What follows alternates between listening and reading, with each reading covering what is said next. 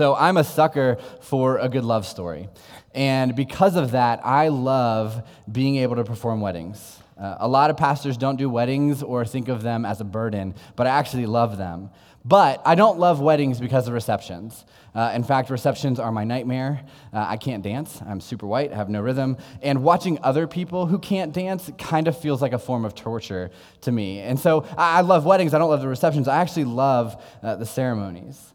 And I think to be able to be a part of that and to be able to perform that, there isn't much higher of an honor that I get to have when it comes to family and friends. But every time I do a wedding, one thing I'm super hesitant about is when couples want to write their own vows.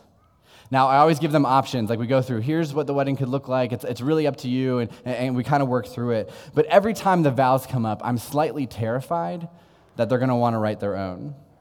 And I give them options. We can do kind of pre-scripted ones, or maybe you could write your own. I try not to say it too loud, hoping that they'll ignore me. Because deep down inside, I really don't want them to do this because I'm terrified. I always think it's going to end up being like the scene in Wedding Crashers. It's like one of the first scenes in the movie. Do you guys remember that? So they're standing up there, and the groom says, "I take you to be my wife, my best friend, and my first mate. Through sickness and health, clear skies and squalls." And the bride responds, "I take you to be my best friend and my captain, to be your anchor and your sail, your starboard and your port." And I feel like a lot of times when people are saying they want to write their own vows, it ends up looking just like that. And so I do everything I can to convince people, do not write your own vows. Now, some of you, you're married and you wrote your own vows, and I'm not judging you. I promise I'm not judging. I'm sure they were beautiful and it changed everybody's lives. I just know that when my wife and I got married and it was an option for us, there was no way I was writing my own vows. Not because I don't love her immensely, but because I love her immensely. I have a master's in English, and I'm 100% sure that I would have sounded like a moron. I would have said, "I love you because your face is pretty and you read good." And so I knew for a fact that I wasn't going to write my own vows. There's no way I could figure it out. And so that's one of the things I kind of try to steer people away from unless they really insist. And when it comes to vows, there are two types of people. There's my brother, who finished them minutes before the wedding and was writing them on his arm before he went down there. There's also a friend of mine who wrote, "I was in love with you before I was ever attracted to you." Now, I wasn't doing this wedding, but my friend was, and he called him up and was like, "Hey, I don't think that's a good idea. I get what you're trying to say, probably should cut that from the wedding." And I think the reason why I'm hesitant for people to write their own vows is because I'm nervous for them. I'm so nervous that in their attempt to share their love, that they'll make fools of themselves. And so if someone chooses to write their own vows, I encourage them to make sure not to hold anything back, not to be nervous about the people that are listening, and just give everything they have to those vows. And for every person, like my brother or my friend who wasn't attracted to his wife, there are my friends Elliot and Jen. A few years ago, I got to do their wedding, and Elliot is my childhood best friend. And it was one of the most amazing weddings I've ever been to. But during their premarital counseling, we started talking about vows, and they insisted that they write their own.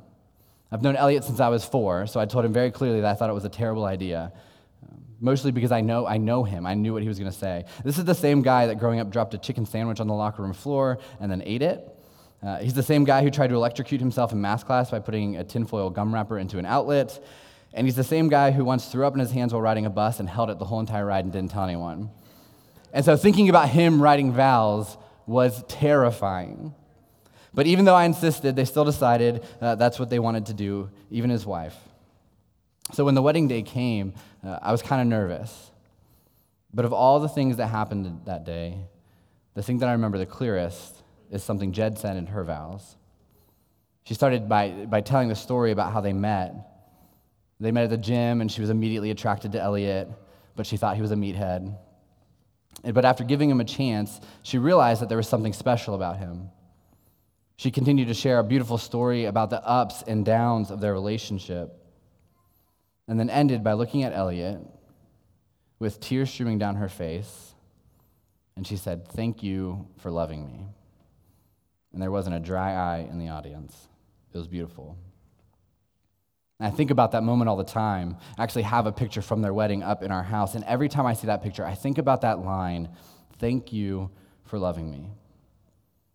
You know, it was clear that a lot of emotion went into that statement. It wasn't just about love. It was, "Thank you for loving me in my brokenness." It was, "Thank you for loving me when I didn't deserve it." It was, "Thank you for loving me unconditionally." It was, thank you for loving me, even though I didn't know if I was lovable. But she summed it all up with that word love. We're in week 3 of our series called Jesus Is. And each week we're reading a story out of the book of John. So first week we were in John 1, second week we were in John 2, and today we're going to be in John 3. And we talked about how in John 1, Jesus is grace and truth. He's an equal balance of both because that's what we need in our lives. Week 2, we talked about how Jesus is impacted by our burdens, that he sees these burdens that we deal with on a day-to-day and a weekly basis, and those matter to them, and he cares about those. And today we're talking about how Jesus is love. Now, some of you are already groaning on the inside, and I get that. You know, when you think about Jesus and love, it's one of those things that you kind of think is pretty cheesy. When you start talking about it, you imagine Jesus wandering through the streets with hearts for eyes and like hugging people, right? Like that's how we think about love when it comes to Jesus.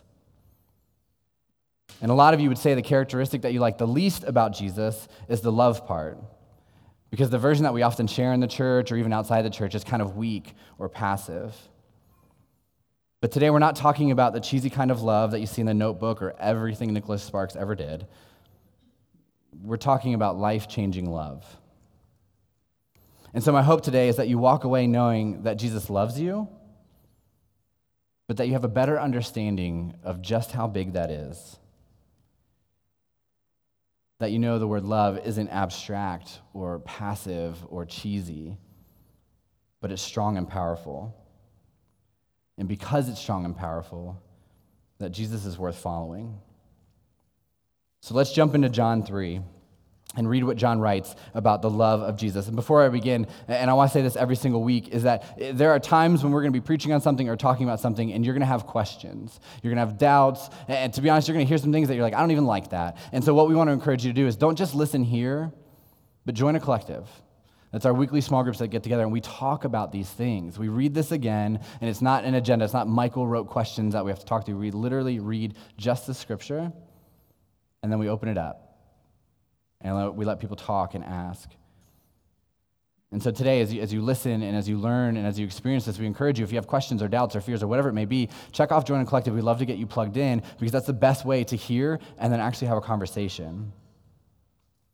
So we're going to start in John 3, verse 1. If you have your Bible, you can open up. It'll be on the screen as well. And this is how John begins writing this story. Now there was a Pharisee, a man named Nicodemus, who was a member of the Jewish ruling council. He came to Jesus at night and said, Rabbi, we know that you are a teacher who has come from God, for no one could perform these signs you are doing if God were not with him. Now, a Pharisee is a religious leader. It's someone who knew the law being like the 600 plus commandments given in the first 5 books of the Bible. And as we learned 2 weeks ago when we talked about Jesus' grace and truth, the Pharisees are heavy on truth, but struggle with grace. And John writes that he came at night. And this is really interesting because Pharisees spent most of their time trying to prove that Jesus wasn't the Son of God. They spent most of their time trying to trip him up, ask him questions that they didn't think he could answer. And so the fact that Nicodemus is coming at night is because he's trying to hide the fact that he wants to interact and ask Jesus questions. And he goes at night because he's doing it in secret.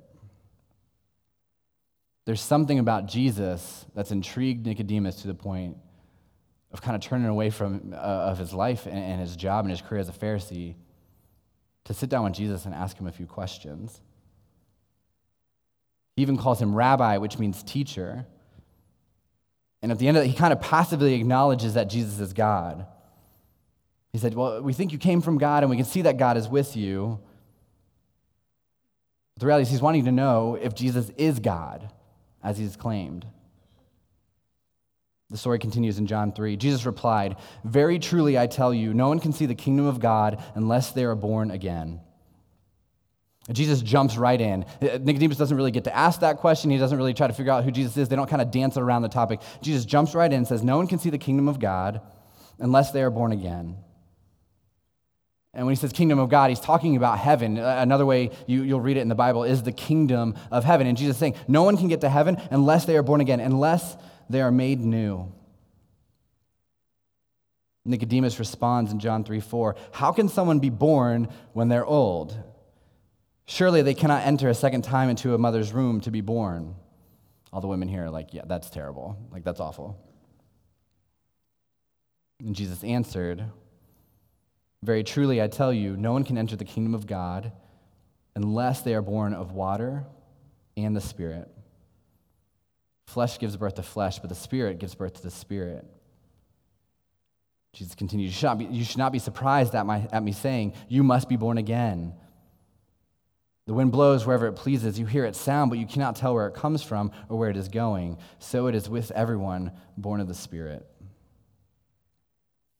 When Jesus talks about being born of the water and the Spirit, he's talking about something called baptism. Baptism literally translates, the Greek word baptizo literally translates into this word immersion, to be dunked into water. Baptism being the symbolic act of the death and burial of your old self and the resurrection of your new self, to be made new.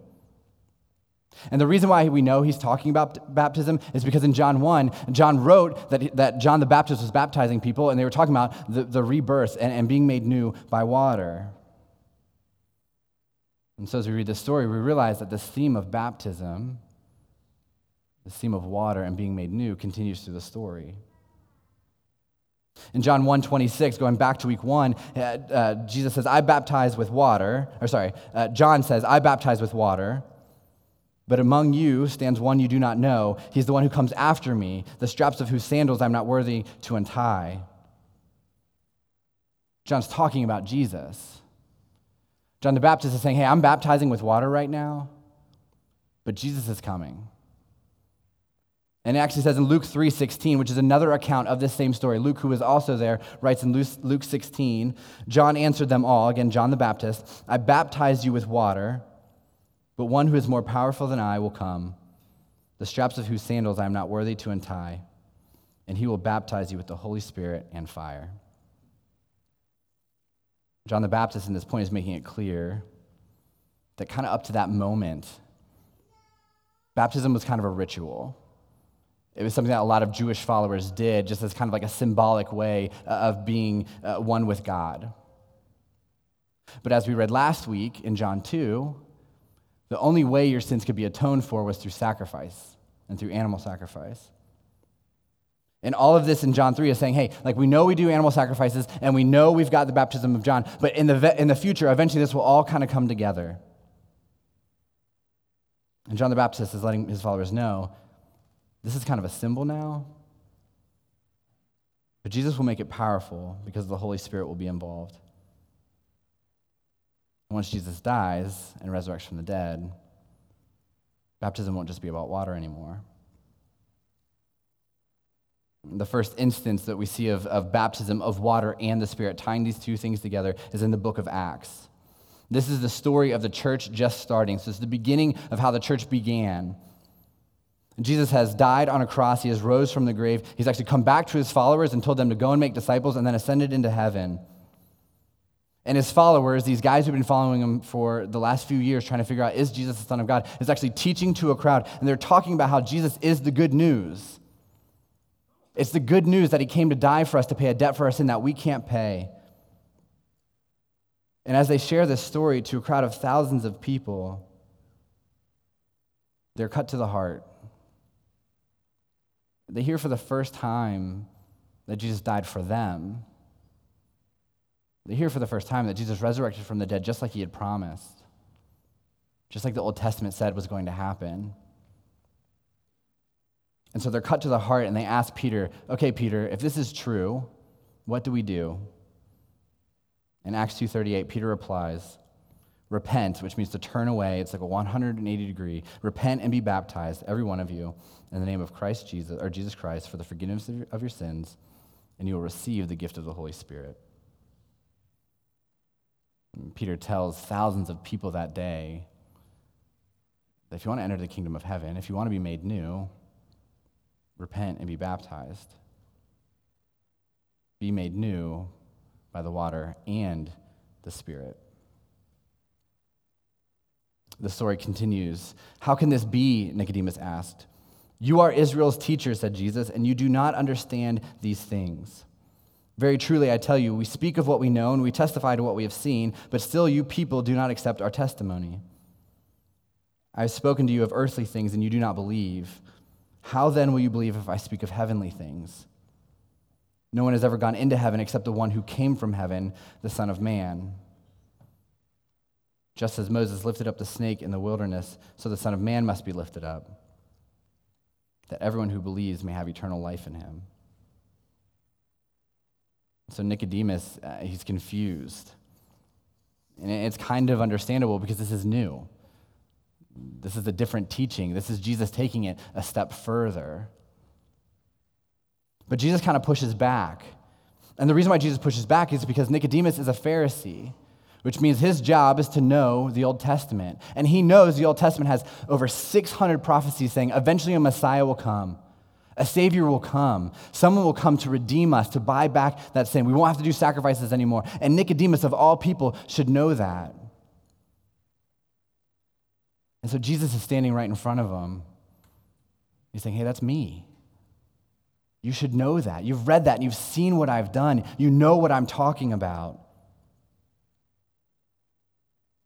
And Jesus makes it clear, no one will experience the kingdom of heaven unless they believe. And they have to respond to that to be made new. So all of that, everything we just read, is a precursor for John 3:16. Now, this is probably the most popular verse in the Bible. If you've ever been to church before, you've heard that before. If you ever ended up in Sunday school at some point, that's usually the first verse they want you to hear. It's one of those things that, when Tim Tebow was popular before he disappeared off the planet, it was like all over his eye blacks. Like John 3:16 is one of those things that you've probably seen before, and maybe you've even heard it before. And the reality is it's probably the most popular verse in the Bible.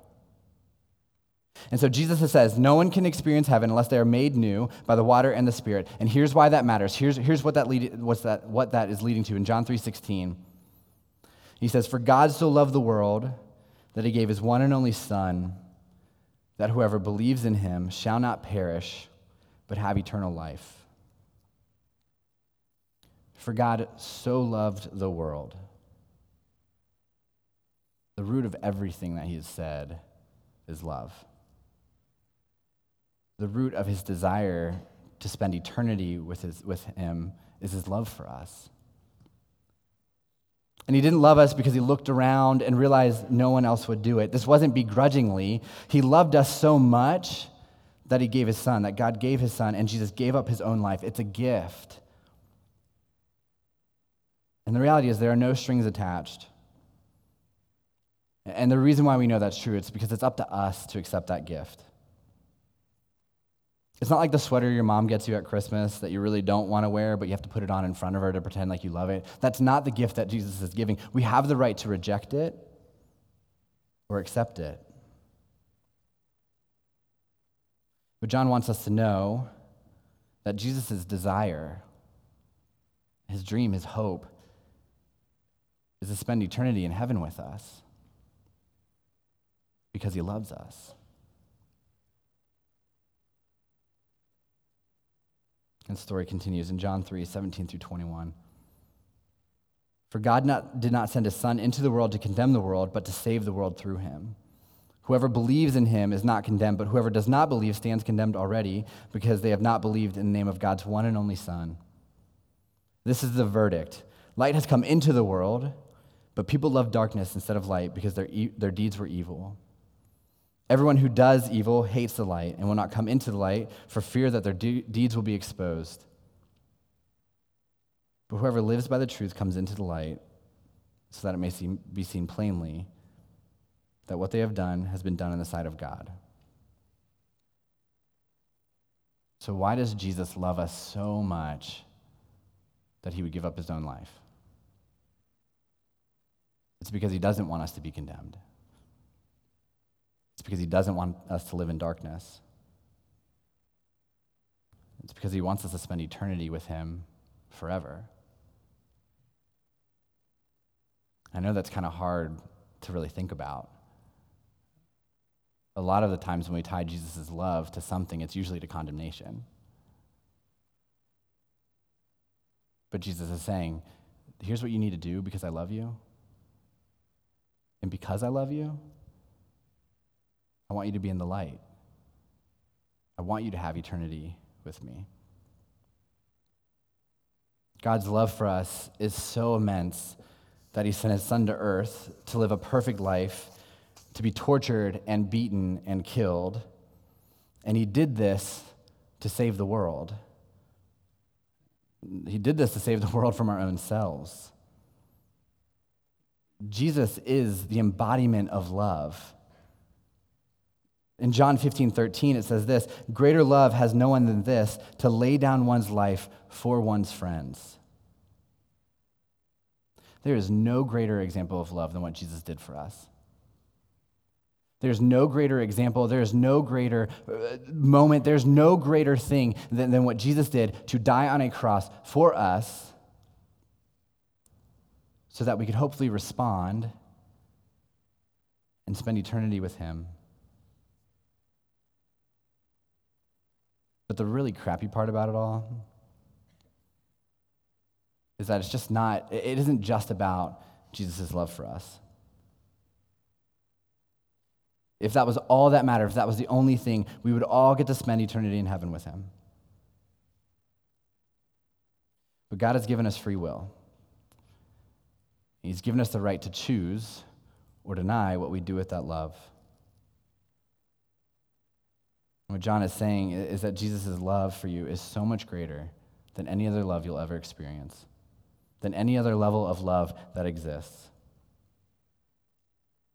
And if that's true, then we should follow him. Does Jesus love you enough for you to change your life? Does Jesus love you enough for you to follow him? Does Jesus love you enough for you to take that step and to be baptized? Does Jesus love you enough for you to love people the same way? The answer is yes. He does. But it's still up to us to respond. And some of you, you're in that place today. You're skeptical. Maybe you've heard that Jesus loves you, but you weren't quite sure what that meant. Some of you, to be honest, don't even believe it's true. And that's okay. But for those of you who've never heard that, or maybe felt that, you've never made that decision to be made new, we want you to know that God loved you so much that before we ever existed, he sent his son to die for us. And you don't have to be perfect to accept that gift. You don't have to fully understand it. You can still be doubtful and skeptical. You just have to say yes. And if you're in a place where you're ready to do that, or really just want to learn more of what that looks like, I would love to talk to you. I've had the opportunity over the last few weeks to have conversations about people who are experiencing this for the first time, and they're not sure what to do. One of the things I always encourage them to do is let's read. Let's learn why it matters. Let's make decisions. And so if you're one of those people and you want to learn more or you just want to talk about it, that's what the connection card's for. Check off baptism, let's talk. I would love to talk to you even more about how much Jesus loves you. Now, some of you, you're nodding your head because you would say that you've accepted that gift, that you recognize that Jesus loves you, although we don't understand the full scope. It's something that you've said, yes, I have that in my life. You've made the decision to let Jesus be the Lord of your life, to lead you, to be your Savior, to save you from your own sin. And you've made that decision. You would say, hey, I am a Christian. I am a follower of Jesus. And so for those of us who fall into that category, it makes me wonder, what does it look like to love someone in such a way that it makes them cry out and say, thank you for loving me? It makes me wonder, how do we love Frederick that way? How do we love our neighbors that way? How do we love our friends and coworkers and family in a way that they cry out, thank you for loving me? That's kind of a trick question because we know what that looks like. It's putting others before ourselves. Another really popular thing that happens at weddings is people will read 1 Corinthians 13, and it tells us what love is. It says, love is patient, love is kind, love does not envy or boast, love is not proud, love does not dishonor others, love is not self-seeking, love is not easily angered, love keeps no record of wrongs, love does not delight in evil, but rejoices in truth, love protects, love trusts, love hopes, love always perseveres, and love never fails. And when Paul writes this in 1 Corinthians 13, we love to read this at weddings, but how do you think Paul knows what real love looks like? It's Jesus. Paul is writing about his own life. Paul is writing about his own experience with God and how Jesus has been patient and kind, how Jesus has persevered, how Jesus never fails, how Jesus protects and trusts. The example isn't Paul. The example is Jesus. And the root of all that is that Jesus' love for us is so strong that his own life came second. That's how we love people. That's how we love a community. John 15:12, Jesus says this, my command is this, love each other as I have loved you. John 15:13 says, greater love has no one than this, to lay down one's life for one's friends. Some of you are here today, and you're hearing this for the first time. You're experiencing what Jesus said his love looks like for the first time. And I want you to know that it's true. That there are a lot of people here in this room that would say, yes, absolutely, I've experienced that in my own life. A lot of you are trying to figure out, what do I do with that? The answer isn't keep it in. The answer isn't contain it to this space. The answer is to go out and love each other as Jesus loved us,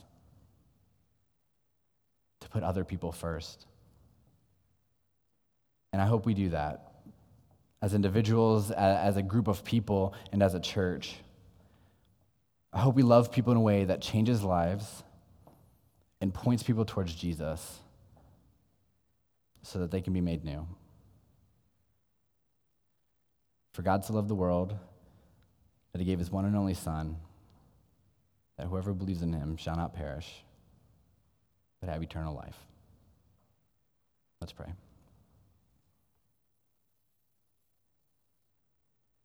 God, thank you so much that you love us. But God, it isn't an abstract feeling. It's not something that we can't quantify, but God, we know what that love looks like. That you love us to a point of dying on a cross for our sins. And you love us to the point of putting us first, even though we definitely don't deserve it. God, I pray that's something that we realize every day. God, that we feel that every day. And God, I just pray as people and as a church, as a community, that we could love people in that way as well.